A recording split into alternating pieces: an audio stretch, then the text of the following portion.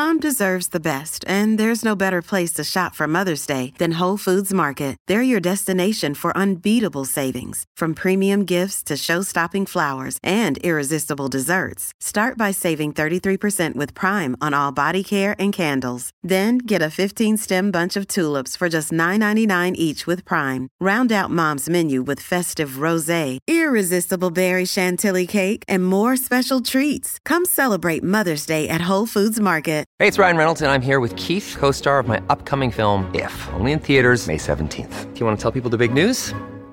All right, I'll do it. Sign up now and you'll get unlimited for $15 a month and 6 months of Paramount Plus Essential Plan on us. MintMobile.com/switch. Upfront payment of $45 equivalent to $15 per month. Unlimited over 40 gigabytes per month. Face lower speeds. Videos at 480p. Active Mint customers by 531.24 get 6 months of Paramount Plus Essential Plan. Auto renews after 6 months. Offer ends May 31st, 2024. Separate Paramount Plus registration required. Terms and conditions apply if rated PG. Hello, everybody. This is Marshall Poe. I'm the editor of the New Books Network. NBN listeners like to read books and buy them. So we thought we'd tell you that right now, our friends at Princeton University Press are having a remarkable site-wide sale. You can get 50% off books, including ebooks and audiobooks, with the code 50, F-I-F-T-Y, at checkout until May 31. You can save some real money on Princeton University Press books. I encourage you to go there and check it out. Welcome to the New Books Network. Hello and welcome back to the Indian Religions podcast on the New Books Network. I'm your host, Dr. Raj Balkaran. More importantly, today I have the pleasure of speaking with Dr. Gidi Ifergan, who is at Monash University in Australia.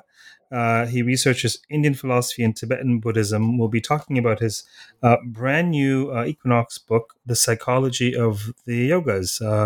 Gidi, welcome to the podcast. Thank you. Thanks for having me. So this is a fascinating topic.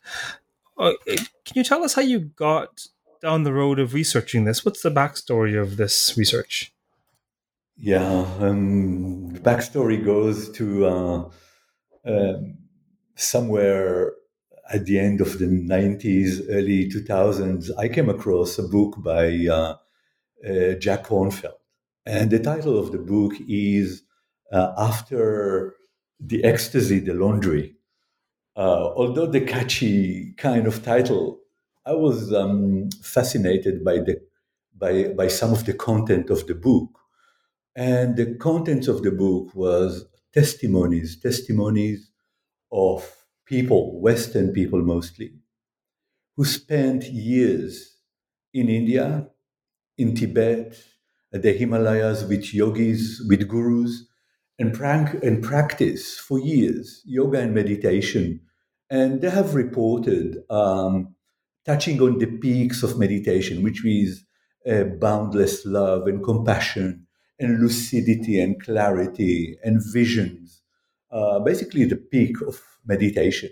But then in the testimonies in the book, most of them have mentioned that when they came back to the West, they have experienced serious psychological crisis, whether it was with their health, with money, with relationship, with family, professional career, etc.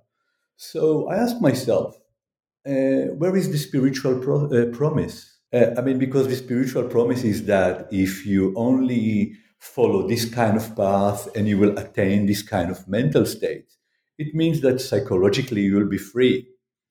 And you will be, in a way, diluting or maybe even resolving all notions of suffering in one's life. So that was the first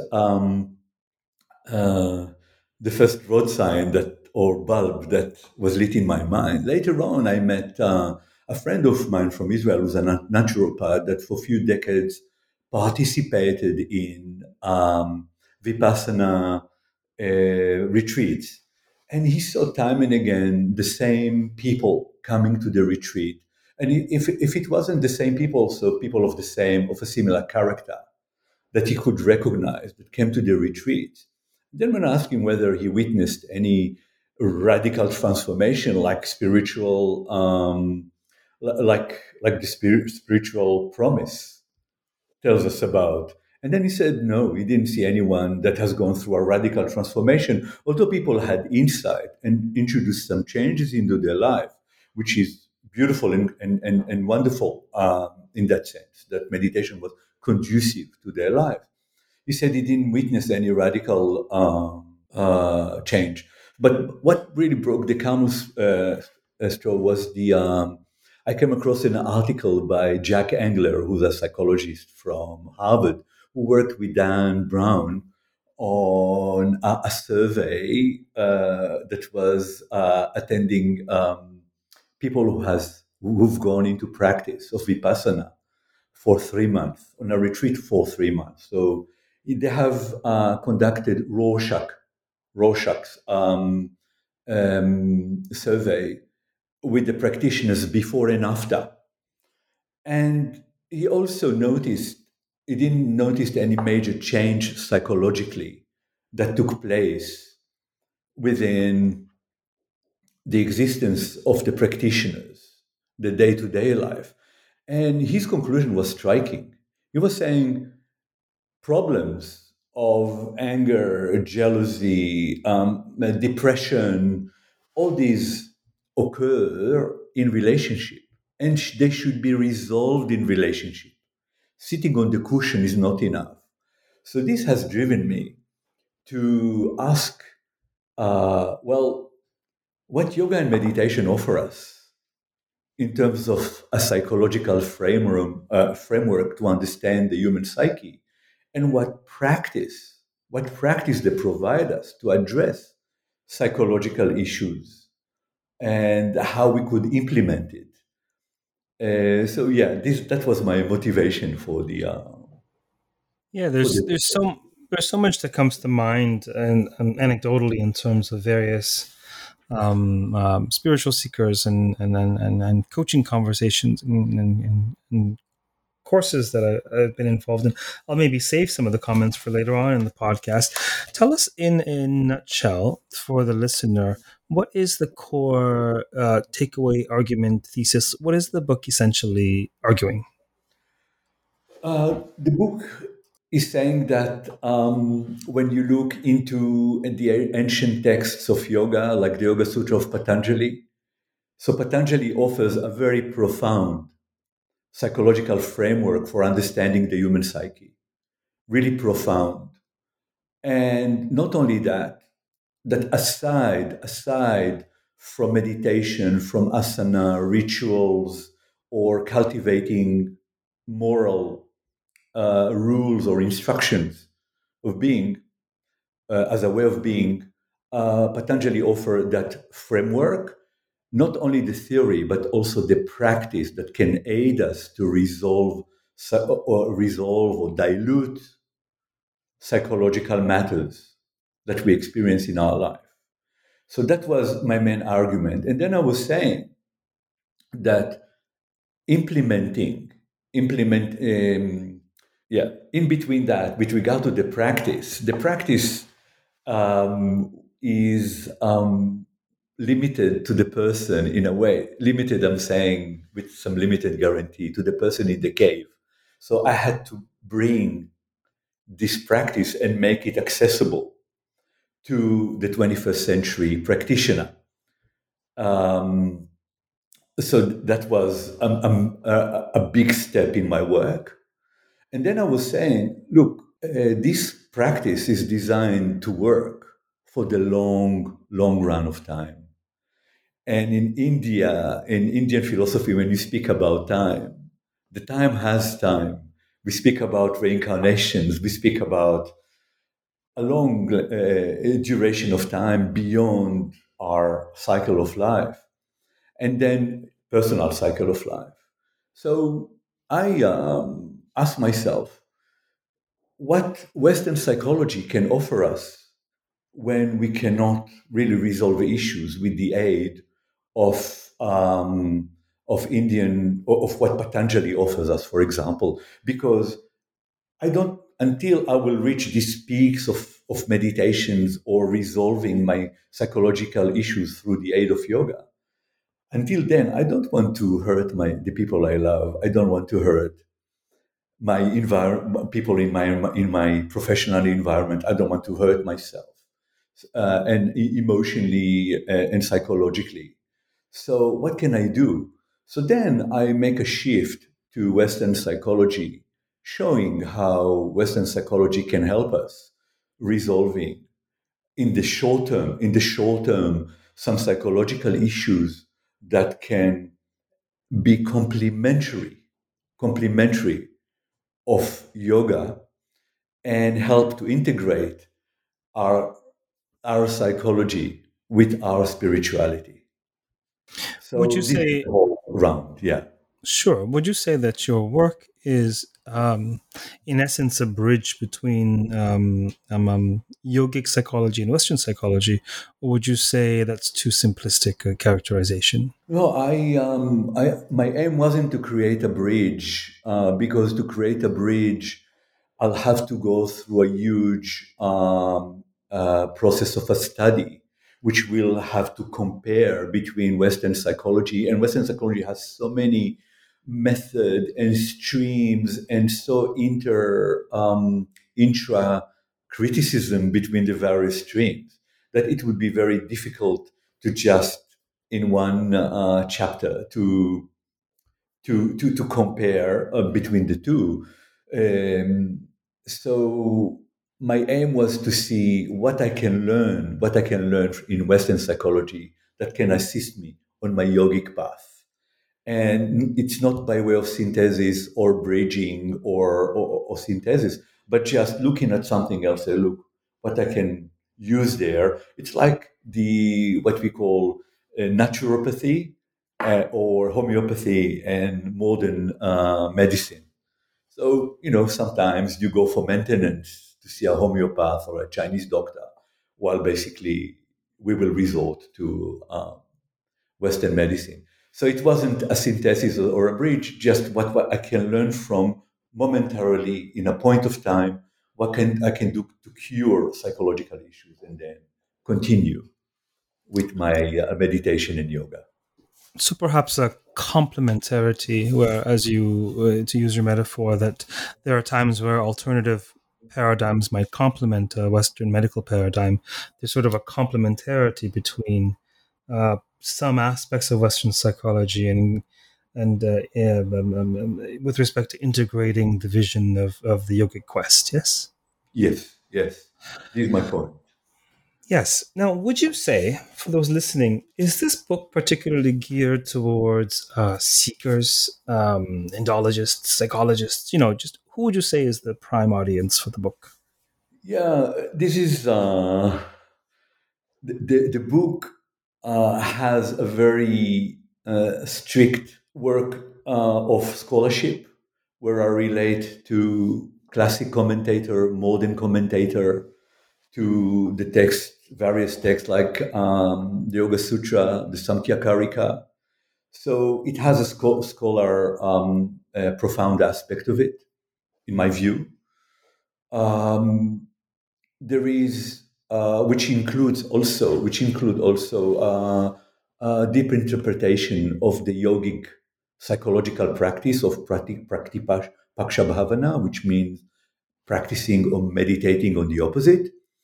And as such, it refers or offers practitioners of yoga and teachers of yoga a whole method how to work with their own psychology and to understand their own psychology and move forward. It can also assist therapists and psychologists who are interested to learn what yoga can offer in that sense and how to borrow it or use it. It's up to them. And what I wanted to show that yoga is much more than just the asana you see in or yogic physical yoga that you see today in so many studios. It is much more than the history and the philosophy. It has also this psychological framework. So, as such, I approach a wide audience. And here I may be in a problems because scholars will say, as a practitioner, you are too close to your object of research, and hence you cannot be that objective, or you don't have that too much of a reflective point of view. And practitioners would say that I may be too intellectual, highbrow kind of intellectual, and relate too much to the scriptures, and basically everything is but an experience. So, and psychotherapists would be saying, "Hey, you are talking about psychology, but what makes you qualified to speak about psychology?" So I'm a scholar, and I read psychology articles in psychology journals, and I can read and understand and consult friends who are psychologists, and therefore I could bring this entire picture.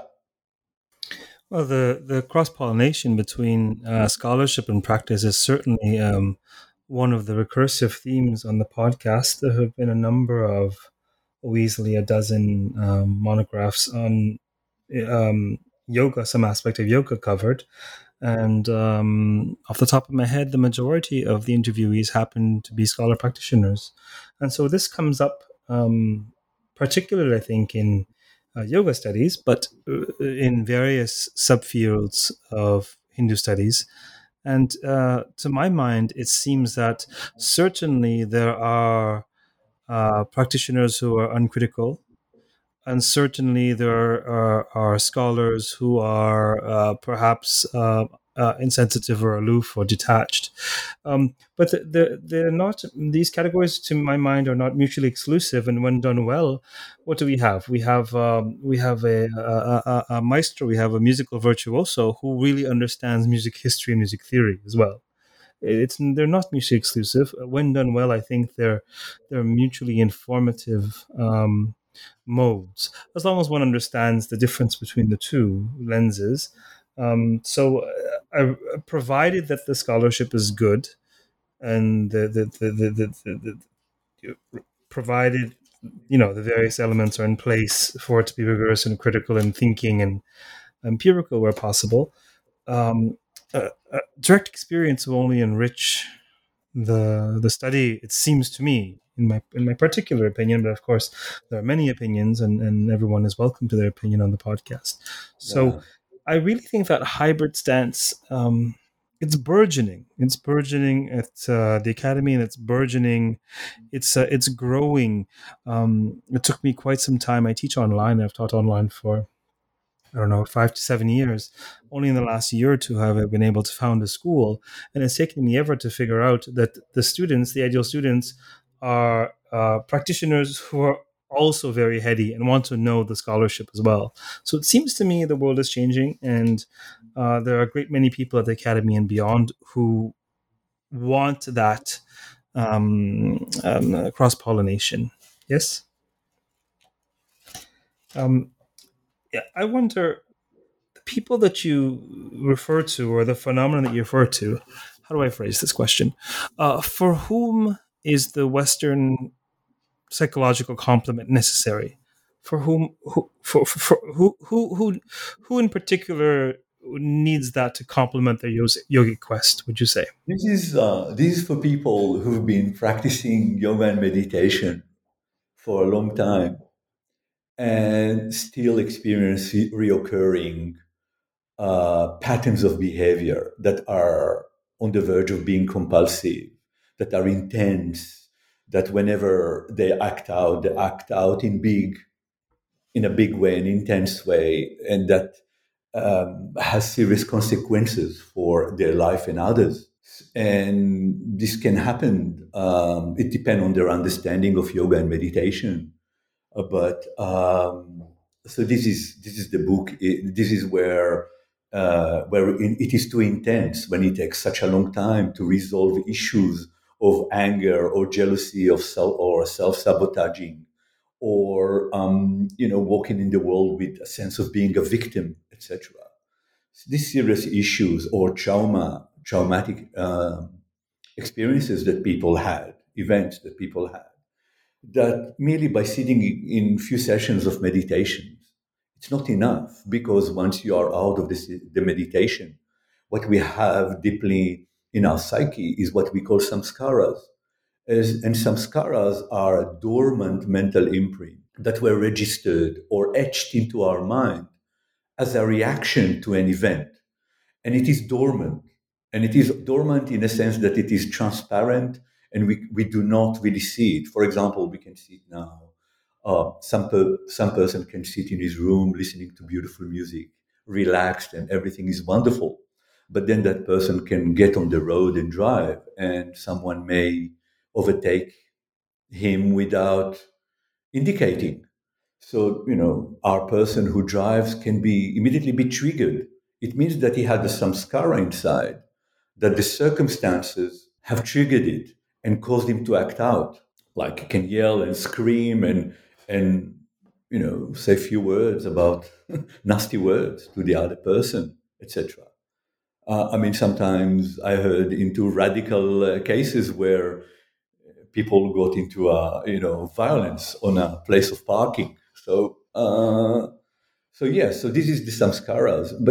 And what I offer also in my scholarship, talking about samskaras, many speaks about samskaras, but they do not speak about the content of samskaras. What is a samskara basically? Beyond the definition and the etymology of samskara, there's no a real discussion about samskaras in terms of the psychology.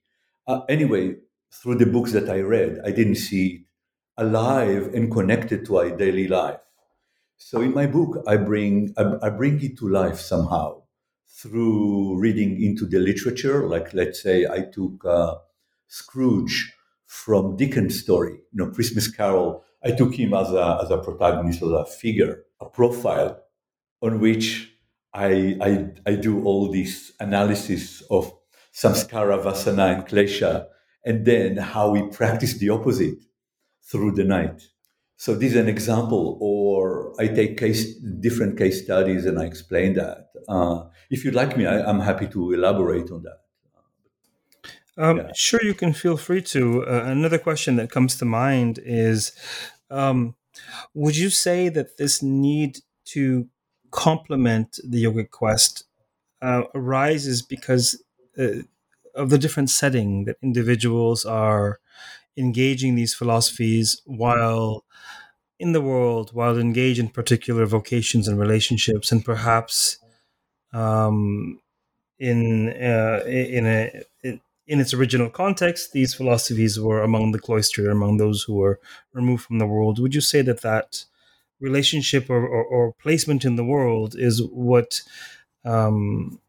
requires this additional psychological work?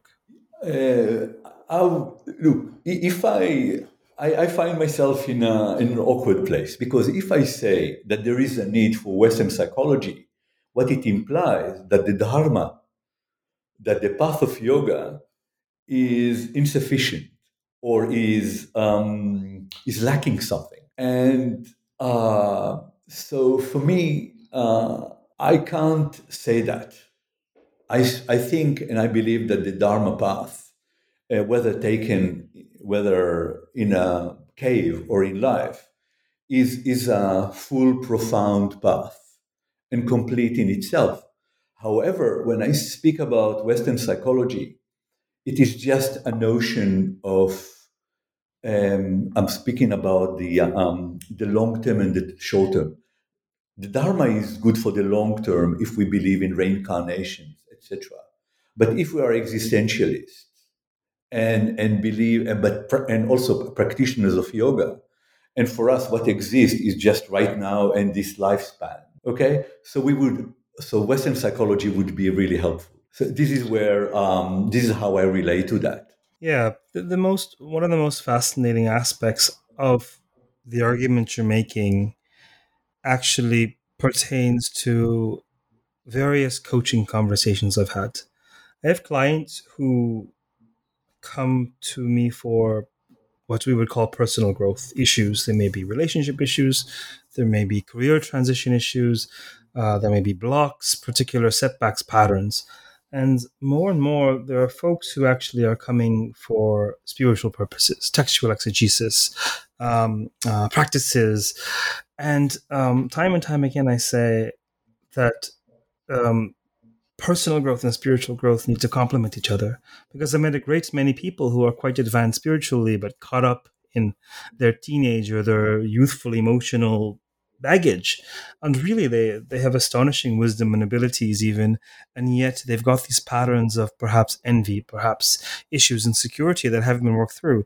And yet, I've met other people who may be business people, who may be more mundane oriented people, and they've done so much work on their personal growth and their psyche that they've necessarily become attained a more spiritual outlook. So it's interesting to me. In my mind, I think of it as the complementarity between what I think of as personal growth and spiritual growth. So I just wanted to share that random, Yeah. those armchair reflections. Mhm.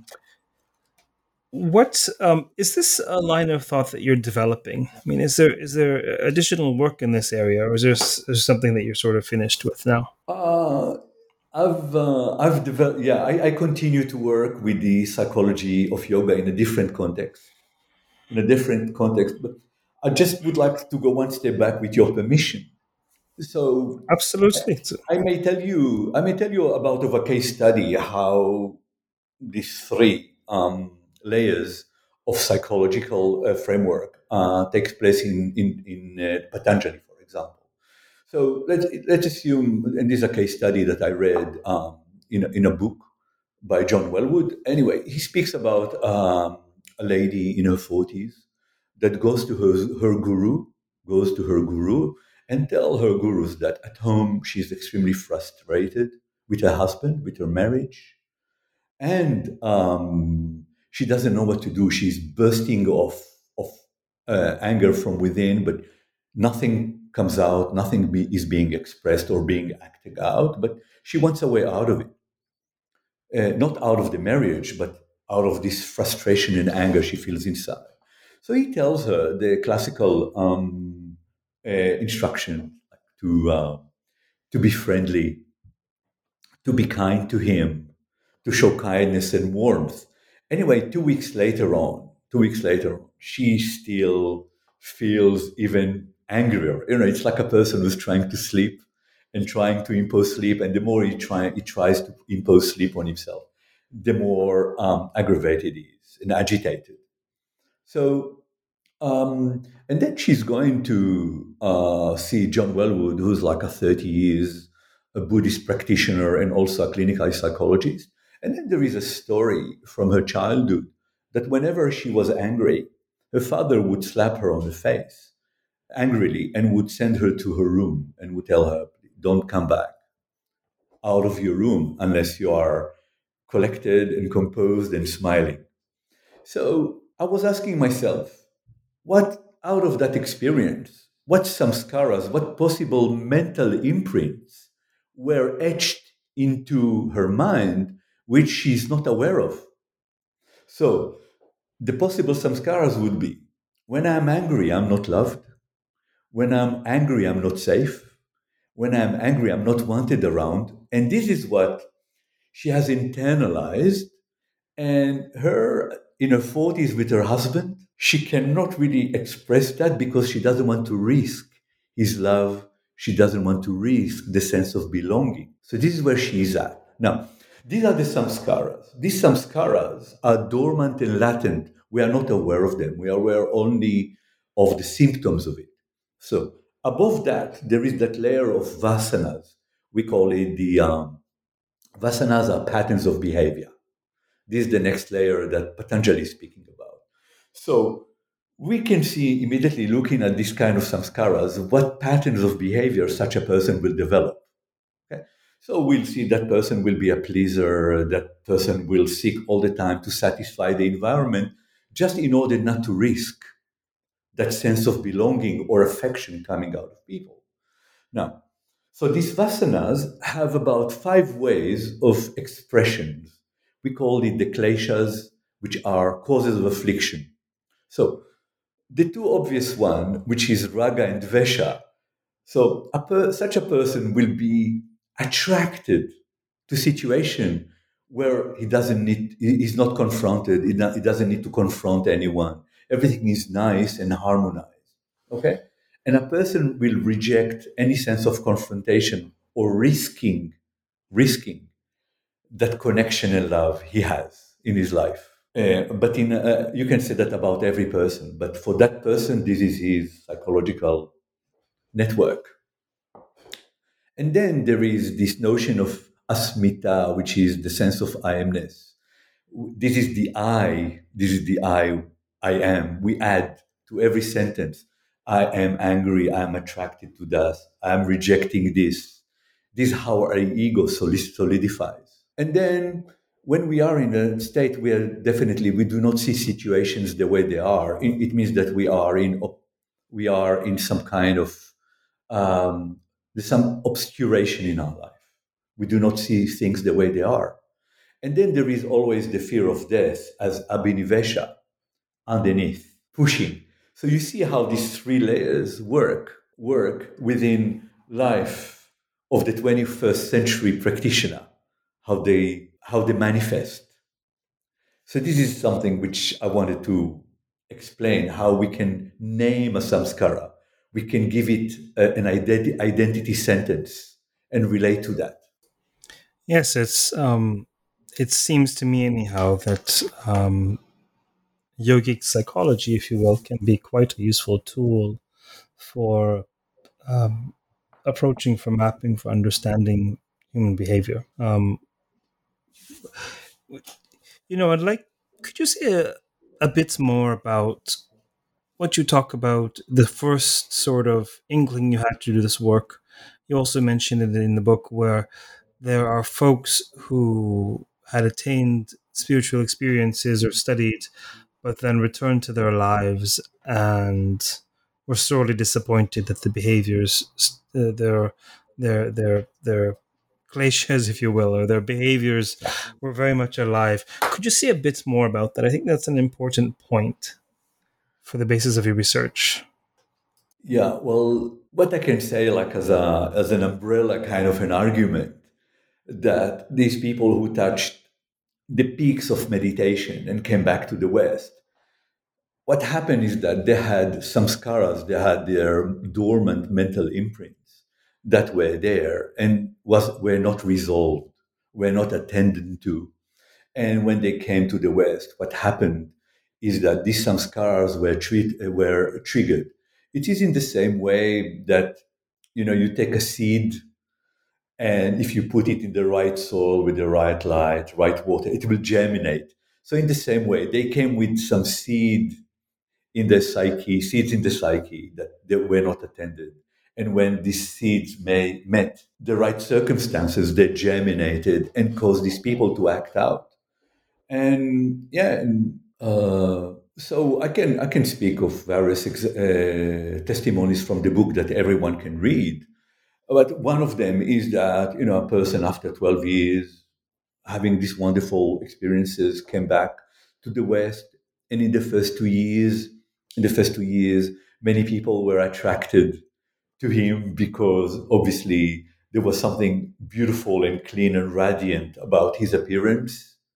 And then after in these 2 years, he had a group of students. He taught meditation, and then he decided to open two businesses.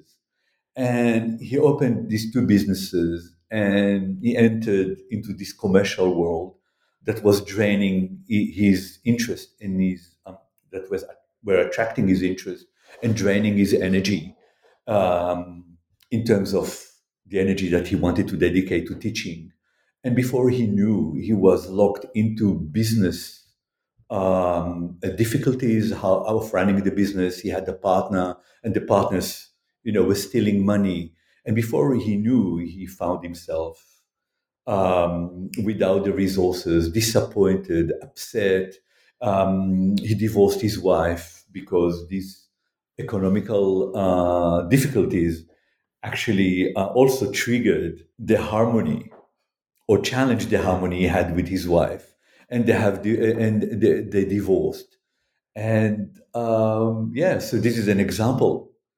Instead of using that empathy, that love, or the clarity, um, you could see that it wasn't enough. One thought that That comes to person, mind, it's been yeah. a number of years since I looked at the Yoga Sutras, but if I'm not mistaken, there is an aphorism about toasting the seeds, burning the seeds. Yeah.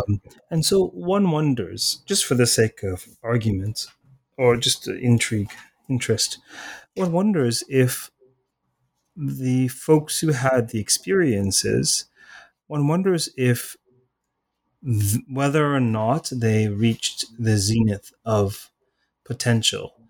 Because if I'm not mistaken, and I could be mistaken because the Yoga Sutras are certainly far to my area, my primary area is the Puranas, in particular the Devi Mahatmya. I work on the epics as well. If I'm not mistaken, at the level that Patanjali is speaking of, the seeds are toasted such that if you were to return to the mundane life, there wouldn't be a trigger. Now, correct me if I'm wrong, but that's one thought that came to mind. Yeah. I mean, I'm totally with you. However, this kind of statement for me belong again, which is true. However, it belongs to the what I call the long term of time. This is for the long term. This is where you can achieve it because basically the paradigm of Patanjali is when you practice yoga on all its branches, not only psychology, but on all its branches. Whenever you practice, you create positive samskaras. He calls it the Nirodha samskaras. And they are positive samskaras in the sense that they induce peace in our mind. They induce clarity, peace. They induce stillness in the mind and restraint of mental processes. So, what is happening is that if we'll take the metaphor of seeds, so what is happening? Let's assume you have what we call the negative samskaras, those that create psychological issues and mental issues. He calls it vyuthana samskaras. This you can read, I think, in Sutra 50 in the first chapter. So he's saying that this heap of nirodha samskaras, the positive samskaras, will grow and develop and it will outdo the other heap of negative one. It will outdo that. Some commentators translate the sutra that this heap of positive samskaras will eradicate the negative one, will nullify the negative one, will cancel. So they use different name. I would just say they will outdo because the samskara are still there, but they are then become parched. They decay. They become parched, these seeds. So in terms of Patanjali, definitely this is the paradigm of yoga. And I mean, all I can say, I believe that this is what it is. And again, for me personally, it relates to the long run. I don't want to wait until I reach that point so the negative will be dissolved. Because until then, I live with people. I live with the people I love. I have colleagues. I have psychological issues that I want to resolve. So I don't want to wait until then. I want to do something now. And this is why I attended the practicing the opposite, Pratipaksha Bhavana, which he mentions in Sutra 234, if I recall. And I developed it to a way that I can practice it on a daily basis and telling myself and others, if I hit a wall, I would go and seek the help of whatever psychology can offer me today. But I Now, continue for the long run on my dharmic path. This is my statement here. now this practice of Pratipaksha Bhavana, it's an important part of your book, and also it's an interesting part of Patanjali's theory. Could you unpack that or explain that for the listener? What does that mean, Pratipaksha Bhavana? Yeah, Pratipaksha Bhavana means thinking or practicing the opposite.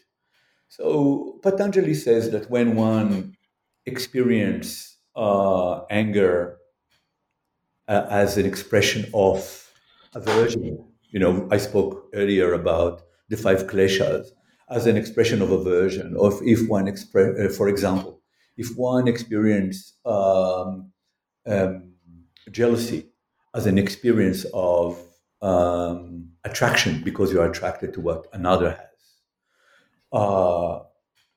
And if you experience delusion in terms of you do not see reality the way it is, which is that klesha of avidya, So if you experience one of these three, you should practice the opposite.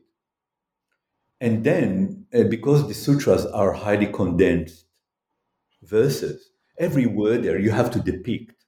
So he's saying if you experience these three situations in three levels of intensities and in the three times, past, present, and future, so we have it 3 by 3 by 3. This sutra covers 27 modes of appearance of the kleshas. Okay? And then if something like that happens, so you should practice the opposite. And then the question is, what does it mean to practice the opposite? And what does it mean for the 21st practitioner, 21st century practitioner as well? So I went and explored what modern commentators said, what New Age commentators said, what traditional commentators said, and I can click on each one of them very quickly, if it's okay. So, for Sure. example, there is the famous guitarist Carlos Santana, who spoke about practicing the opposite. And he was saying, the moment you feel angry, just remove yourself and sit somewhere and start repeating some affirmation, saying, I'm patient, I'm patient, I'm patient. So what came to mind is that in the midst of anger, it's very difficult to extricate oneself out to start with. And if you have been extricating out of that grip of that emotion, so to repeat this affirmation, to repeat time and like it was a mantra, it is not enough. It is not enough. This is my answer to the guitarist. Why is that? Because, and here I approach again the research of psychology, and they were saying that repeating affirmation will not be helpful for the people who need them most. Okay? Because for being able to cultivate patience, you have to have already some fundamental seed of patience for what you say to resonate and to connect to what inside.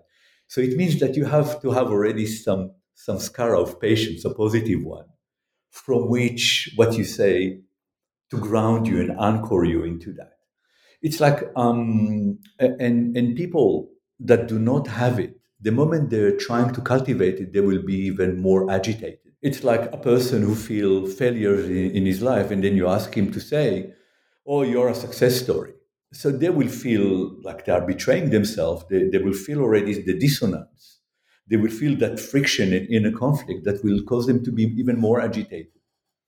So I'm not saying that affirmations are good. They're very good. They can enhance a situation for someone, but I'm not sure whether they can heal fully. And like a person with have a, for example, which has a low self-esteem, and this is based on the psychology research. And then there is another person, Ramamurti Mishra, who wrote a book about the psychology of yoga. And then when he writes about the psychology of yoga, he's a traditionalist and he speaks about praktipasha bhavana in the language of suppression, in a language of imposing a new behavior on the old one. And when you approach this research, I've read meta-analysis psychology research. Their findings were very clear that suppression is not conducive, not to the body, not the mind, not to blood pressure, not to cultivating new behaviors, etc. However, I don't go to the extreme, and I would still say, well, to a violent person, yes, you have to suppress your motivation or your drive to be violent. So yes, suppression is still very important. However, this is not what I believe Patanjali was leading. And here I'm trying to think with the text. Okay, so then I've approached a modern commentator, and the modern commentator spoke about it very intellectually in the sense of You have to inquire what caused you to behave in the way you behave. It's analytical, it's intellectual, and it is a very good step to self-understanding. However, intellectual understanding, in most cases, is very dry, and it takes time to absorb this understanding to cause us to change our behavior. Okay? And then I approached a classical commentator. His name is Vyasa. He's the commentator from the 5th century, and his definition of Pratipaksha is the closest one to which I identify with and support.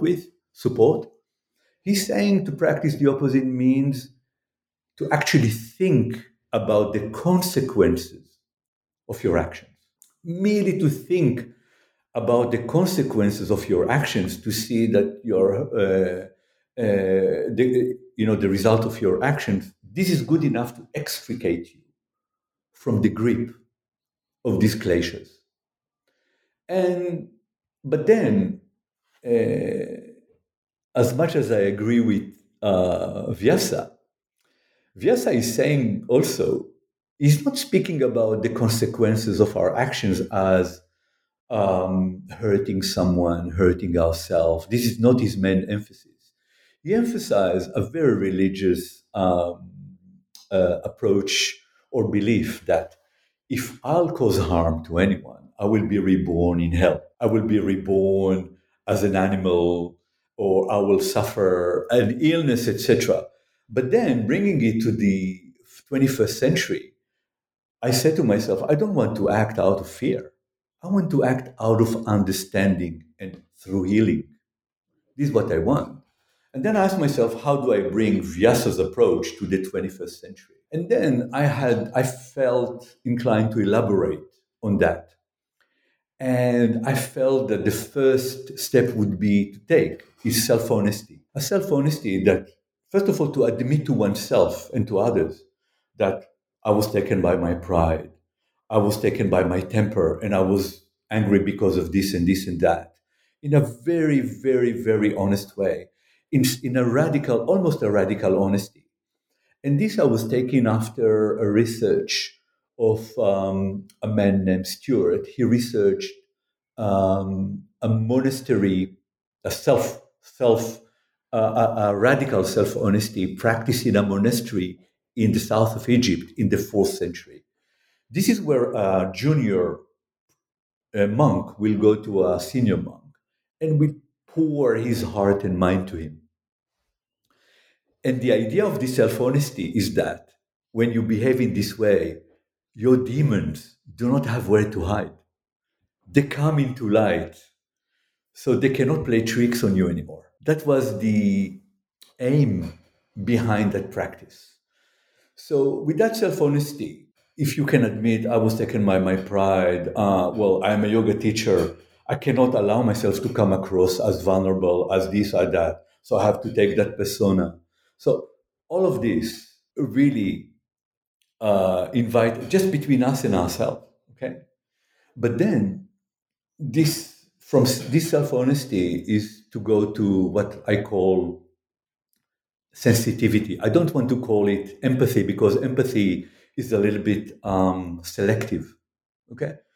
But I would take empathy in a non-selective way, in a way where you really step and take the other's position in order to understand where he's at, what's going on for him, and then relate to him accordingly and appropriately. So this is more like the Adam Smith approach, general approach. And then after you have gone through that process of understanding through empathy, there's usually a feeling of remorse. You feel there's a physical feeling in the throat, because you understand that you've done something bad. And then there is that remorse that comes, I don't want to repeat it. I don't want to do it again. But this feeling or this statement comes after this feeling of, you feel the stomach tight or the throat tight. And then you say, I don't want to repeat it anymore. And then I took this practice and I found that bhavana in Sanskrit can be also imagination. And then I thought to myself, with imagination, learning from the story of Dickens, what happened to Scrooge, imagination can create a very vivid scene of the past. Also, you can see how you acted, your pattern of behavior in the past, in a very fundamental event or formative event in one's life. You can create the scene, you can see the body language, you can see the face of people. The face of people are so vulnerable, they can really disclose, for most of them, the pain, the pleasure, everything. The body language can disclose almost. And then through relating to the body language, you can participate and relive the scene, relive what happened. And then you can, if it happened when you were 15, but now you are 40 or 50, so you can see it from a 40 or 50 years old point of view, through self-honesty, through the empathy, through the remorse, and start diluting in this way your kleshas and samskaras and vasanas. So you can take it into the future, because you know your patterns of behavior, you know how you behave, like if someone has, let's say, social anxiety. So one can visualize a social event in the future, and one can view how people disposition, their body language, and then he can see himself through self-honesty, through empathy, and through remorse.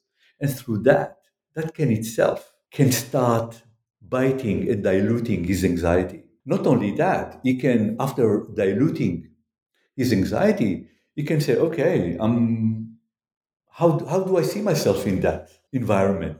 Okay, so this is the greatness of that exercise of Patanjali, which means, the 3 by 3 by 3, the 3 level of intensities of our kleshas, the 3 different times, and the 3 major kleshas of raga, dvesha as aversion, and raga as attraction, and avidya as delusion or as obscuration of reality. And so this is an adaptation to the 21st century, relating to Dickens, who is considered by many as the first psychoanalyst that precedes even Freud. Yeah. Thank you very much for that exposition and application of yoga philosophy. We're pretty much at time for today. Was there anything else that you wanted to touch on before we close? Just to one previous question of yours. First of all, thank you for your questions, because they got me going in a good way. I really appreciate it. And thank you for sharing your own experiences, which also invited me to share. You're welcome. That's my dharma as the podcast host. But you're welcome. Yeah. So about my next project, you asked that question. I just want to answer it quickly. My current project is about Vivekakyati. Vivekakyati is a discerning insight that occurs in the very advanced stages of meditation. And this is a moment of discernment between one's ego, but not ego in a Freudian way, but ego as agency, as a sense of I amness, as a center of thinking and acting and executing actions. So discerning between that and the real self, the true self, which is spoken about in Indian philosophies, whether it is Purusha in the philosophy of yoga, or Atman. Atman in the Advaita Vedanta. So, and this insight comes, I'm not who I think I am. I am not the source of awareness, because this is what the ego does. It owns everything. It takes possession everything. This is the I we add to every statement that expresses our mental and psychological processes. And so this is also this is my current research. Actually, it is I might say that this book is nearly fully baked and written in Hebrew and in English. And here also I propose a model of meditation that can help us to cultivate it already from the early stages of practicing yoga and how to do it. And it's a proposed thing. And basically, when I propose the meditation, or like the Praktipaksha Bhavana, this kind of proposition, this is something that I have also practiced with students in various workshops, like, for example, with the Evam Institute. I've been teaching philosophy in yoga training programs. So I've taught them the psychology of yoga. So I've been trying it with people in a safe way. I cannot take people. I'm not a psychologist. I don't want to take people to any traumatic events, but just to become acquainted with mild patterns of behaviors, something that we are not that charged because of them. So this is also what contribute to my studies, this meeting and trying, and I don't want to say experimenting, but practicing it together with people and see how do they respond. Well, So you'll this, have to return to the. yeah. So this is one project of mine, and okay, probably suffice. I have a few more in the pipeline. Yes. Well, I was saying you'll have to return to the podcast once that loaf is baked. Um, thank you for appearing on the podcast today. Thank you so much. For those of you who've been listening, we've been speaking with Dr. Gidi Ifergan of Monash University in Australia, in the outskirts of Melbourne, I believe.